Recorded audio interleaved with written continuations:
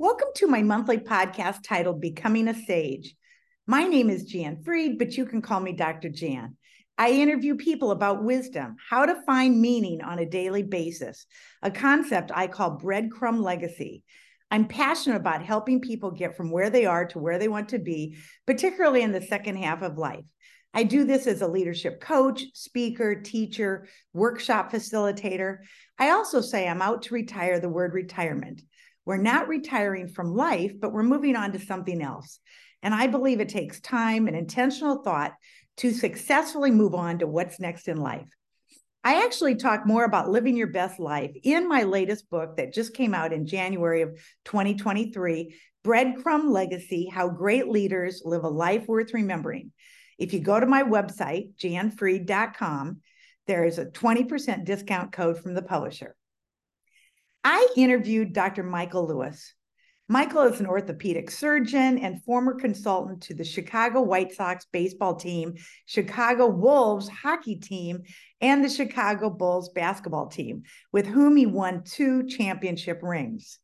He previously served as chief of staff at NorthShore University HealthSystem's Skokie Hospital and received a Best Teacher Award from Chicago's Rush University Medical College. Michael is not only a doctor, but an author, photographer, lecturer. For more information about Michael, please refer to the bio attached to this podcast. I actually met Michael online when he wrote a guest post for Chip Conley's Wisdom Well blog.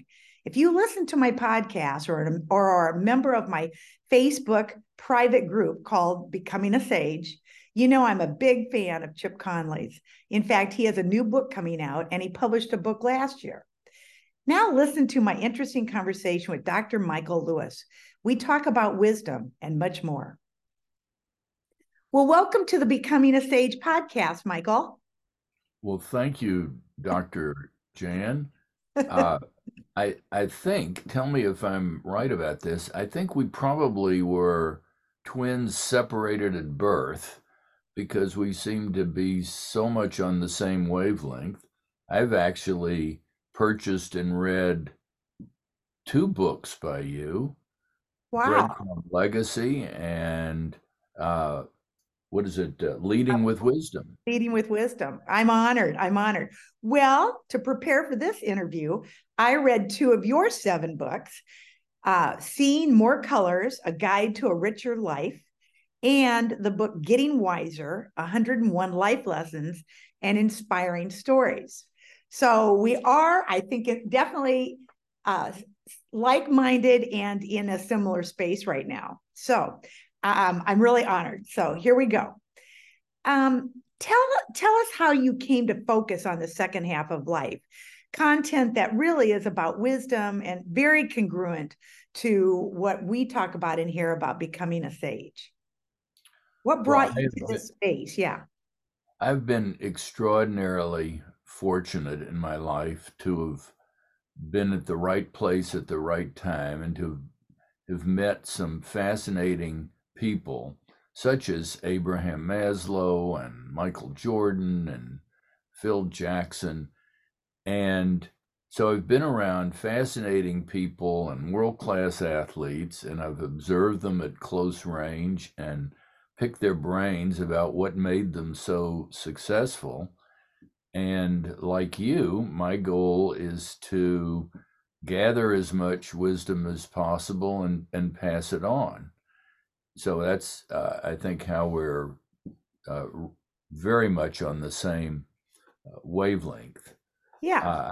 I would mention that a very good friend of mine is named Jeff Tabin, and he illustrates one of the important principles in all of my books. The 2 books that you mentioned, Seeing More Colors is about Abraham Maslow, who was a very famous, influential psychologist. And what Abraham Maslow did was come up with a very radical idea. His idea was, when I was studying psychology, Freud was the dominant force, and Mm-hmm. Freud studied people who were neurotic and psychotic and formed a theory about human behavior based on his patients. Abraham Maslow came up with this very radical idea. Let's look at people that you and I would most admire and see if we come up with a different theory of motivation. And he came up with the term self actualization. Mm-hmm. These are qualities that people have that you and I would admire that leads to a more successful, satisfying life. Mm-hmm. So, Jeff Tabin, one of the principles that guides him is serving others and uh, being concerned about the greater world, being dedicated to a cause greater than yourself. And Mm-hmm. this is, and every person that Abraham Maslow studied uh, had that in common. And Jeff Tabin is an ophthalmologist. He's a professor at Stanford, and he goes all over the world to underserved areas to perform cataract surgery. And so the profits from all of my books go to the Himalayan Cataract Project because for $25 an eye, uh, people can see the very next day after surgery. Who people have been blind for years can see perfectly. Amazing. So that's one of the qualities that's highlighted in Maslow's book. And then in the book Getting Wiser, that I interviewed 101 people to find out and I asked them one question: what is one life lesson you would pass on to the next generation? Mm-hmm. There are 18 chapters and 18 different uh, qualities. Yeah, yeah. And so would you like to like me to give you some examples? Well, I do. Well, I'm going to get to that later. Okay. So I guess I wanted to follow up since you were talking about Maslow. I've known about Abraham Maslow since college, and then I taught his theories for 3 decades. And I'm intrigued about how he was a mentor and how, in your book, Seeing More Colors, how you integrate his theory with your life experience, including your photography. How did that book come to be? Because again, you've got great photographs. I mean, they're outstanding photographs. And then you're using them to illustrate Maslow's theories and stories. And so anyway, yeah, tell us more about that because honestly, to know somebody who knew Maslow is amazing. So go ahead. Uh, well, when I got to college, this was at Brandeis University. I was a frightened, directionless, insecure 18-year-old, and uh, and I met Abraham Maslow, and his and the theory of self-actualization, the idea of looking at people that we most admire and seeing what their qualities are. This was it was to me it was like finding the Holy Grail. Sure. So I just jumped on the bus Uh-huh. and and and and have thought about Maslow ever since. And so 50 years later, the book came about. So Abraham Maslow was a profound influence on my life. Mm-hmm. Also, I actually went to medical school because of Abraham Maslow. I remember one day I was in his office uh, during his office hours, and he looked at me and said, "Someone's going to make a difference in the field of psychology. Why wouldn't it be you?" So it was like a thunderbolt. The great man said that Uh-huh. you're going to make a difference. And he said, at the time, there was a hierarchy in the field. So the psychiatrists were at the top of the food chain. Mm-hmm. Uh, Now that's very much changed since, but that's how it came about that I went to medical school. I'm sure that he probably told everyone that came into his office, "You'll make a difference," but at the time it was like being struck by a thunderbolt. Yes, exactly. Like Right. you're the only one he's saying that to, but yeah, that's wonderful. Right. Well, most people know Maslow. I would say most people have heard of Maslow's hierarchy of needs. So you really take this a step further, but go ahead. Well, that was the background as far as Abraham Maslow. If we look at some of his, but by the way, just a follow up to that, I literally went to medical school to be a psychiatrist. And on the psychiatry rotation, I had this wonderful experience with patients, and they talked about what a wonderful job I did and how I explained things so well. So I came out from those sessions just higher than a kite. Uh-huh. However, the following week, they hadn't listened to my brilliant advice. They were still married to the same person, are still drinking, are they hadn't made a 100% life change in 1 week, and I was just too impatient and insecure to to cope with that. So I literally became an orthopedic surgeon uh, to get immediate, to see immediate results. Sure. If the wrist is broken, you set it. If the hip joint is worn out, you give someone a new hip joint. But the beautiful irony is that in every field, as you know, is primarily just basic ideas of psychology and dealing with people. Right. I So mean, I it's used to say when I was teaching management that we're really talking about applied psychology, you know. correct. Um, and I'm working with a manufacturing firm now to change their culture. And it's a unionized firm. And let me tell you, change is slow and hard. And I'm getting impatient, but I want to hang in there because I think I can really help them. But no, that's interesting. Well, let's talk about 101 life lessons. Um, did you know all those people, or how did you Yes, get? You knew them all. Okay, yes. so these were all people you admired. What are some? Yeah, share a couple life lessons or that are top of mind that or a few inspiring stories. Well, they're literally 101, but I'll Uh-huh. share a few. Yeah, share a few of your One favorites. is Thomas Kirk uh, was a fighter pilot in the Vietnam War and was shot down over North Vietnam and was in the notorious Hanoi Hilton for 6 years.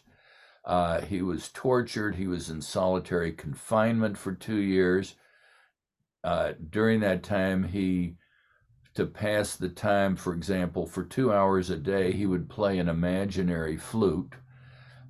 So I asked him how long it took him to forgive his captors, and he said he forgave them immediately. Uh, they were fighting for a cause they believed in. He was fighting for a cause he believed in, and so he went back subsequently and helped them with farming in North Vietnam. So this is, to me, just such an example of overcoming adversity. Mhm. And someone like Thomas Kirk is just made of you know, a different cloth than most of the rest of us, but it's really inspiring uh, to hear his story, and it helps put our own uh, issues into perspective. Well, and that's also a powerful story about forgiveness. Exactly, You know, exactly. that's wonderful. Uh, Good. Now I know that you're very much into curiosity and creativity. Yes, And that's true. I'm again on the same wavelength with you. Uh, uh, no one has ever confused me with Albert Einstein except when I need a haircut. But both of us are very curious. Uh-huh. I'll tell you, there one chapter is several examples of people who are curious and people who are creative because they go together. Mm-hmm. One to me very interesting person is Bud Frazier. But Bud Frazier is one of the leading heart surgeons in the world. He's performed 1,300 uh, heart transplants, more than anyone else. But he has been working on an artificial heart. Now, everyone knows that a heart pumps, and so a mechanical heart, you would assume, has to pump, but a mechanical heart that pumps will wear out like any mechanical device, so it's not a permanent solution. But everyone in the field thought along those lines, except Bud Frazier has invented a pulseless mechanical heart. It works on a continuous flow concept, the Archimedes screw principle, and it's been successfully implanted in 50 cattle and is working perfectly, and he's awaiting FDA approval to have this transplanted into people, and it could change the world Wow. because there are millions of people with heart failure. Yes. So to me, it's just a wonderful example of curiosity leading to creativity and thinking outside the box. Yes. And what I like about the book is the stories they're short. I mean, it's like you could only, I mean, you could even like one a day, before you go to bed. It's really inspiring. So, well, thank you. A lot of people have told me that they do that, Yeah, that they read one or two it's like a daily reader. stories a day. Yeah, I think great. Well, I want to shift gears a little bit here. I've got a question that I prepared, but then I kind of want to weave it in. For my listeners who can't see your office, I'm seeing several great photographs and books. I think the photographs are mainly of Michael Jordan, but I'm not positive. So years ago, I was intrigued with your background, working with all these sports clubs, but particularly the Bulls. I would have my leadership students read Phil Jackson's book, Sacred Hoops. And I loved that book. It was actually when B.J. Armstrong from Iowa was on the team. And so I want to ask you about the Bulls, about Michael Jordan. I was in a restaurant once in Chicago during the Bulls' reign, and Scottie Pippen was in the same restaurant not too far away. And so that was and Dennis Rodman. And then it was kind of fun watching Rodman's daughter play on the women's world soccer, US soccer. I'm going to ask several questions here and you can go wherever you want. I'd be interested in the culture of the team and the leadership. Why were they so successful? Maybe a few of your stories or what you even thought of the Last Dance documentary. I thought people were it was interesting to see those players, 20 years later, they don't all get along so well. I don't know. I just wondered, do you have any inside information or whatever you want to share about that experience? All right. Well, I spent a lot of time observing Michael Jordan and Phil Jackson and all of the players and the general manager, Jerry Krause, at close range, thinking about exactly that question. What makes a great leader? What makes a great coach? And if we focus on Phil Jackson, since you've taught his book, one thing that Phil Jackson brings to the table is credibility. He had his own championship rings as a player. He underwent spinal fusion surgery, so he knew how to deal with pain. He paid his dues by being an assistant coach for many years. So he had great credibility. That was one important quality. Mm-hmm. He also had very high EQ, emotional quotient. Mm-hmm. He Mm-hmm. knew exactly what button to push for each player, and in the best possible way, how to motivate each person.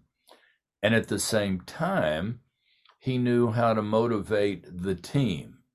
He loved the image of the wolf pack.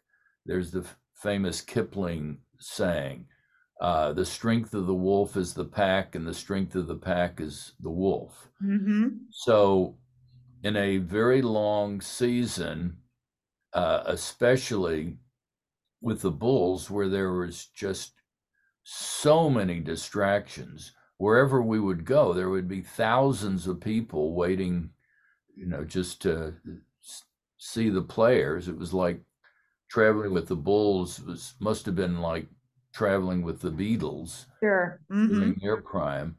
So so to motivate the individual players and the team as a whole was a remarkable accomplishment. At the same time, you needed a coach can't do it all. You obviously need the players, and you need a leader on the team. And Michael Jordan, there are many stories I could tell you to illustrate the point. One was one year they were playing Phoenix in the finals, and they unexpectedly lost a game at home that they expected to win, which would have ended the series. So it meant that they had to go back to Phoenix, and they had 2 games to win one to be the champion. So everyone was getting on the plane, not in a very good mood, carrying their heavy suitcases for the possibility of being there for 2 games. Uh-huh. And Michael walks up to the plane with a very small valise and said, "Gentlemen, this is all I'm bringing. We're not going to be here long enough to, need to stay overnight." Suddenly, the mood of all the players completely changed, and of course, he was right. They won the next game, and it was just, to me, a wonderful example of leading by example. Yeah. Yeah. Leading by example and, you know, hope, vision, inspiration again. No, that's a beautiful story. Well, what about the Last Dance documentary? Because many of my listeners probably saw that. What were your reactions to it? Well, my reaction was that it reminded us of how much joy Michael Jordan and the Bulls brought to all of us. Mm-hmm. But at the same time, it was Michael Jordan's version of events, and excuse me, and to sort of hyper dramatize the story, they made Jerry Krause, the general manager, the evil empire. I think they exaggerated that point, and he unfortunately passed away a few years ago, so he wasn't there to Yeah. defend himself. Jerry Krause uh, didn't look the part. He was short and overweight, and he wasn't good with public relations. But at the same time, I'll tell you a story that illustrated Jerry Krause. One night he was leaving the United Center, the stadium where the Bulls play, and his bags were packed, and it was during the playoffs. So I said, "Jerry, where are you going?" He said, "I'm going to Europe to scout a player." So I said, "Jerry, it's the middle of the playoffs," as if he didn't know that. Yeah. "Why don't you just look at a tape?" Uh-huh. So he said, "I'm going to Europe to scout the player to look at his body language when he's on the bench and not playing, and seeing how he relates to, his fellow teammates and how he handles himself. So to me, it was a very good example to illustrate his level of perfection and how far he went.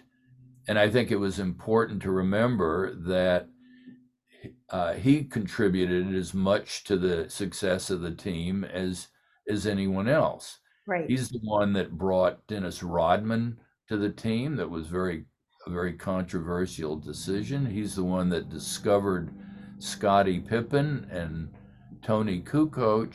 So the Bulls couldn't have won without Michael Jordan, and they couldn't have won without Jerry Krause.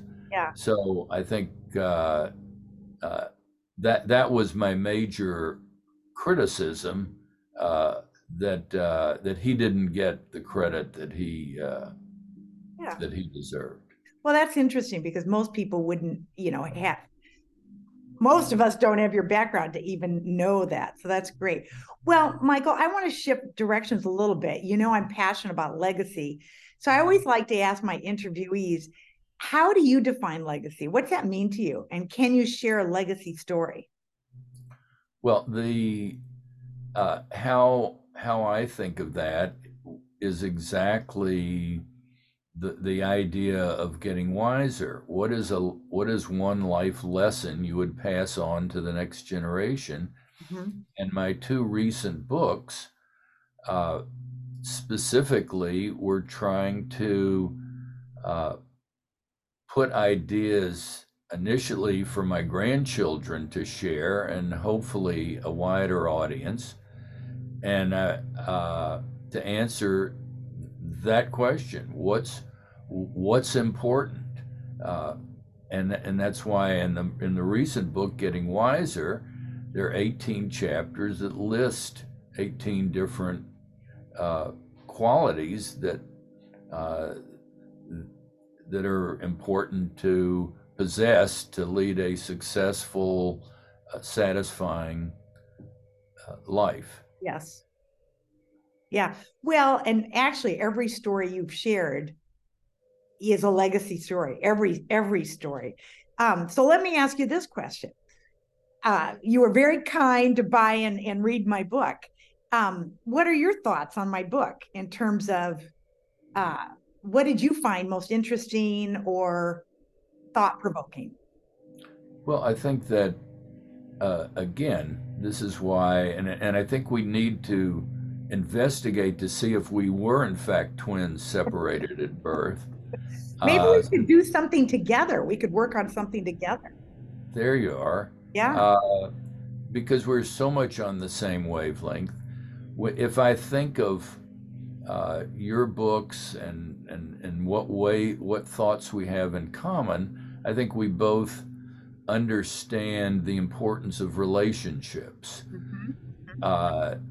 and performing acts of kindness. If I were just to pass one thought on to my grandchildren and anyone else, it would be performing acts of kindness without expecting anything in return. Mm-hmm. And I'll tell you a story that I just heard recently that's not in the book, but I can't stop thinking about it. Mm-hmm. There was a hairstylist, his name is David Wagner, and he, just as a lark, wrote on his business card the word Daymaker. And then 2 years later, after he'd been in business for a while, a regular customer came in, but came in a little earlier than her regular appointment. And he asked why, and she said, "I just wanted to look especially nice for tonight." And so he really focused on giving her a wonderful shampoo and a wonderful styling. And a few days later, he got a note from her saying that she actually was going to go home that night and commit suicide. But because he was so loving and in the moment and attentive. She subsequently got help and got out of that dark place, and literally, because of his attention, it literally saved her life. Wow. So to me, it's just such a powerful example of the impact that each of us potentially has, uh, and how important it is to be in the moment. And when for a long time, when I compared myself to someone like Jeff Tabin, I realized I couldn't affect the lives of thousands of people. He's performed cataract surgery on thousands of people, and his organization now has performed cataract surgery on 1 million people in underserved areas. But then I realized that my job wasn't to compare myself to Jeff Tabin, but to be the best Michael Lewis I could be. And Absolutely. just like in Daymaker, I could still influence one person at a time. I love Oscar Wilde's quotation, be yourself, everyone else is already taken. Yep. Yeah. Which reminds me, your book, particularly seeing more colors, great, you've got some great quotes in there. So, stories and quotes and photographs. Well, we're coming to an end here, and I always like to ask my interviewees, what else should my listeners know that I did not ask? What other words of wisdom do you want to share? Well, to reemphasize the importance of relationships, Mm-hmm. that that there is a fascinating study, a Harvard longitudinal study, where Yeah. it started in 1938, and these were the Harvard class of 1938, and they followed them literally for the last almost 100 years, and they come to a fascinating conclusion, which is it's not money or power or prestige that's important, it's your relationships. Yes. And I think acts of kindness, acts of love, and the importance of relationships would be a Yeah. point, especially to emphasize. Yeah. No, that's great. And actually, the current director of that study, uh, Robert Waldinger, is from Des Moines, Iowa. So I have to give a shout out because that's where I'm from. So, yeah, and his TEDx talk is great. Do you know him, Robert Waldinger? No, I don't. No. Well, I think it'd be easy for you to make that connection, just because of your whole background and passion. Well, Michael, this is great. My focus in this series is to help people make the rest of life the best of life. So may the rest be the best for you. Thank you so much. I've so enjoyed our time together. Thank Thank you. you.